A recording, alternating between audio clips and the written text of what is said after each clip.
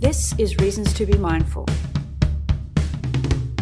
a podcast about everyday people who practice some form of mindfulness or meditation to make life easier and more enjoyable.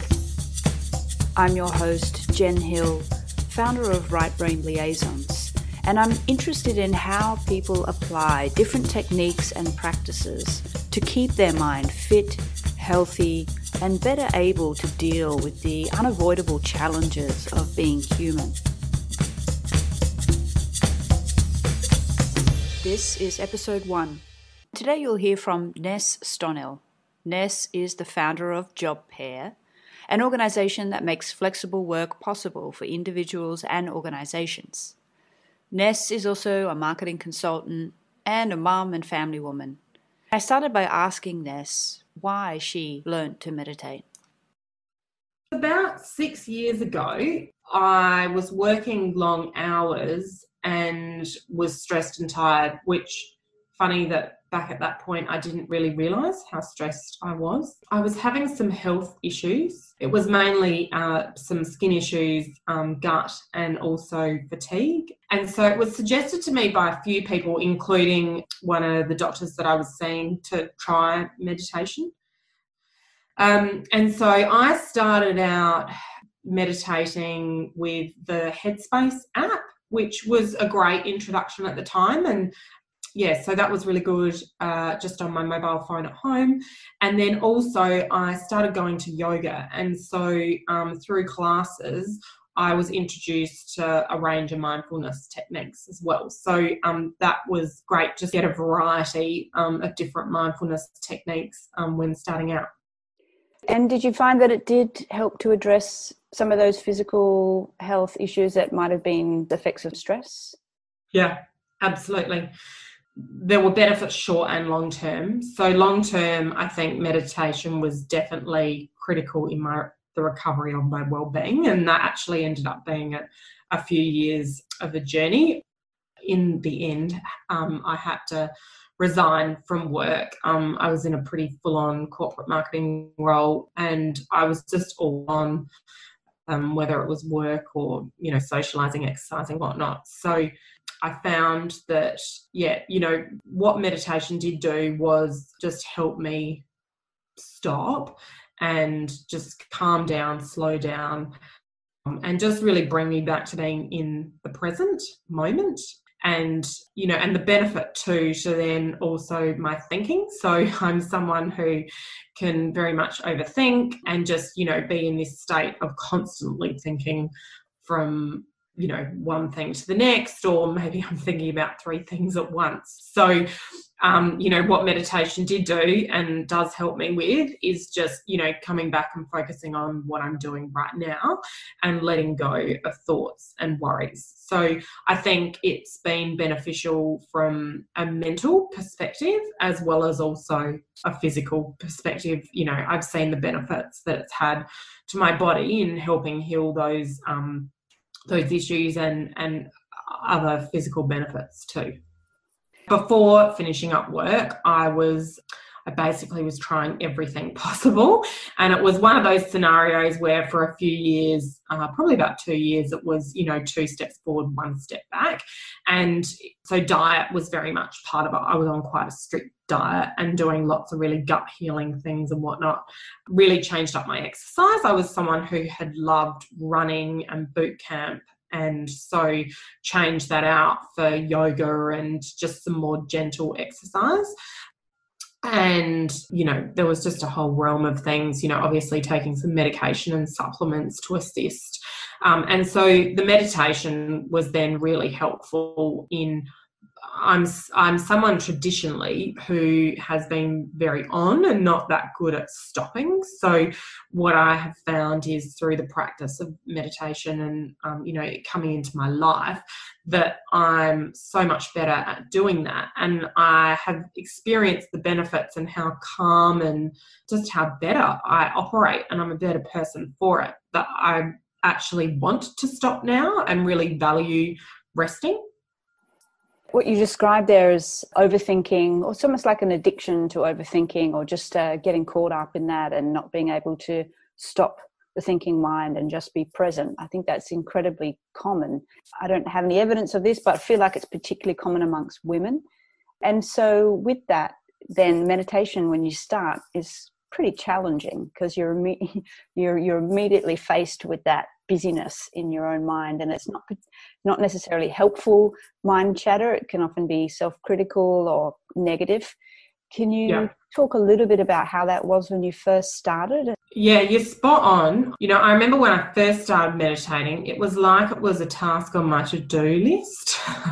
Like I should be doing this. So, and it was challenging and there was resistance in my body because I wasn't used to doing something like that. These days there's a lot more, meditating and mindfulness going on that I think, in the last 6 years we've come so far that, Jen, I've come to some of your classes, and I think the whole idea of doing something like that's great because you then afterwards get to share your experiences with people, and it's nice to have someone to discuss that uncomfortableness or whatnot and go, okay, I'm not alone here, right? But for me, because I was doing it through an app, I think there were some tools on the app to be like, look, this is what can happen in the start of the journey. And also my sister was starting at the same time. So we'd have some chat. So I think having that support or just someone to talk to or just know that it's not uncommon for people to feel some sort of resistance or uncomfortableness when start out. And I still think that you can have it years later. I'm not practicing daily at the moment. I'd love to, but I've got a 20-month-old and I'm 20 weeks pregnant.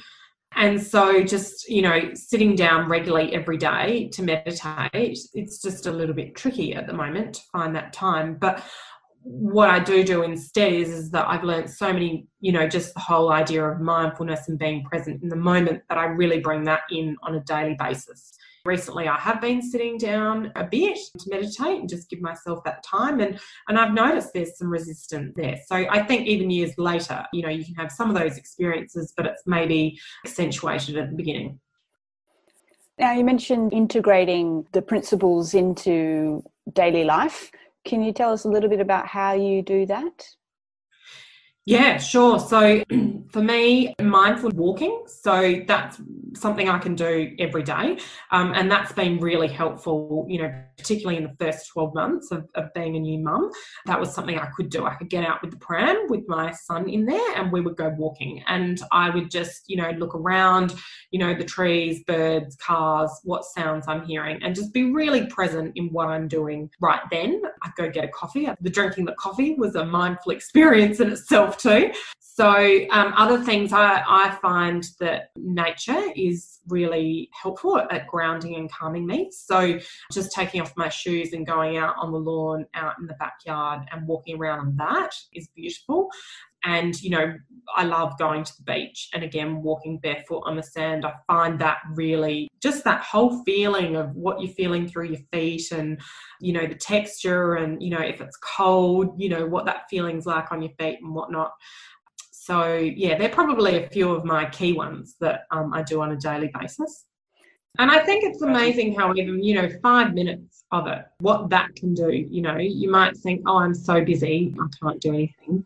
But you can. And just, the benefit of 5 minutes of it, if that's all you can afford, I still think is, so much more beneficial than nothing that day. You mentioned being busy. I know that you're a busy person. What would you say to someone who perhaps has heard about meditation? They think, oh, yeah, that's kind of cool, but I just don't have time for that. I think it's ironic because that's a crucial part of meditation is, the calminess and slowing it down. And I can really relate to that because, as I've said, my initial experience of it, there is some resistance and hesitation, particularly if you are someone who's not used to stopping. I remember when I started, it just felt like it was another thing to do. But through the practice of meditation, I've got really clear on what's important to me and what's not. And so it's actually freed up time for me. It's calmed my mind and body. So then what, that does in the clarity of my thinking and just how I operate, that I'm more productive. And then also it's, slowed me down. And it's been such a nice feeling in slowing down that I actually want to. You're listening to Reasons to be Mindful, a podcast for people interested in bringing more mindfulness, i.e. presence, into daily life.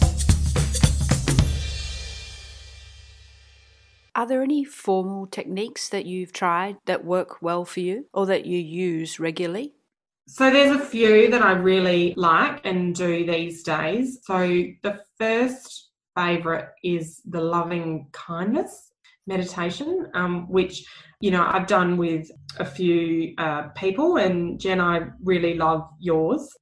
I very much feel a sense of warmth and calmness. So really enjoy that. The second is autogenic therapy. So this is something I was actually introduced to by a psychologist I saw during the time I was going through all my health issues. It's a relaxation technique that focuses on promoting feelings of calmness and relaxation in your body to help reduce stress and anxieties. What you do in this technique is actually visualize imagery and body awareness to reduce stress. So you repeat words or suggestions in your mind to relax your muscle tension and heal the body. So it might be something like, my arms are feeling heavy and warm, and repeating that, you actually get that sense of warmth and heaviness and just relaxation. And so I have found that this technique has actually got me into the deepest state of relaxation, so much so that it's almost like something that I just crave that feeling because it's very powerful. So that one I really love, and I found it very helpful, in helping me with my health issues. And then the other one that I really love, if you've only got even a few minutes, is just the stress relief, where you go through your body and you clench your feet and then you let them go, and then you move up and you're doing it to your legs and whatnot. And how just after a few minutes, your body just feels so much more relaxed than what it did beforehand. And something so simple to have such an effect is, quite a beautiful experience. Through your work, you help individuals and businesses thrive. What helps you thrive? So I would say that mindfulness and meditation has been a big part of it. And I think of my energy and my health like a bank account. So, we can't just withdraw cash from our bank account or we'll go bankrupt. We need to actually put money in. And so it's very much the same for your health and well-being. And I think through my health experiences, this was a big learning for me. So I think what helps me thrive is knowing what actually gives me energy and what's good to go in, and just being really mindful of that balance of in and out. So for me, it's mindfulness and yoga, going for walks. I love the beach, catching up with friends and family, having a lovely glass of wine with some friends. Time with my family as well is very important to me and really helps me thrive. And I would say my work really very much does. So I'm incredibly passionate about helping people and organisations thrive in work and life. Every day I just get really excited and really enjoy what I do, helping see people bring flexible work to life and the benefit that has to them, to their health and well-being, as well as other areas of their life. And also the power of what flexible work offers for businesses too, in terms of productivity and profit and innovation. I think there's definitely a shift we're seeing, that people are starting to see that working hard doesn't mean long hours or burning out. Too many people are actually burning out and their health is being impacted and relationships being impacted. We're starting to see a shift in that, which is great, because the whole point of what we see in flexible work, and one of the benefits is that actually working less hours, people are more productive because, they've got time to exercise, do mindful activities, spend time with loved ones and recharge themselves, that when they get into their work, they're in and just get it done. Not only do you bring a lot of passion, energy and enthusiasm to your work, but the fact that you've pushed yourself so hard, you've been through burnout, then changing your relationship with yourself and your mind and your body and finding out how to actually be well, and now being able to help others in that same way is incredibly powerful. How can people get in touch with you, and how can they receive your help? Thank you. Well, look, For anyone interested in help with flexible work, please head over to JobPair's website, or otherwise you can get in contact with me on LinkedIn. Yeah, always very happy to speak with people. And as I said, really love helping people in this space. We offer real solutions for people in bringing flexible work to life. We match people to JobShare. We've got lots of free resources in terms of, tips on how to work from home and negotiate flexible working arrangements and whatnot. We've also have flex coaching as a service. And at the moment, we're just in the final stages of building our online training platform, which is really exciting. And there's a few free trainings. Head over to JobPair's website and you'll just see in the main menu how to click through to the Flexibility Academy. Thank you so much for your time. Oh, my pleasure. Bye. Take care. That's it for today's episode. A huge thank you to our guest, Ness Donnell, for her time and willingness to share personal stories, tips and insights. And another huge thanks to you for listening. All the links mentioned in today's episode are included in the podcast summary, including links to free guided meditation recordings for you to practice with. Join us next week when we'll chat with David Pyatt about calming a busy and reactive mind. This podcast is not a substitute for professional medical advice. Always seek the guidance of your doctor or a qualified health professional. You can visit my website, rightbrainliaisons.com, if you're interested in learning more about mindfulness or meditation, or are interested in one-on-one coaching or joining one of my classes or groups. Subscribe to the podcast on your favourite podcast app, join us on social media, and rate and review the podcast to help us spread the word. Thanks again for listening, have a great week, and bye for now.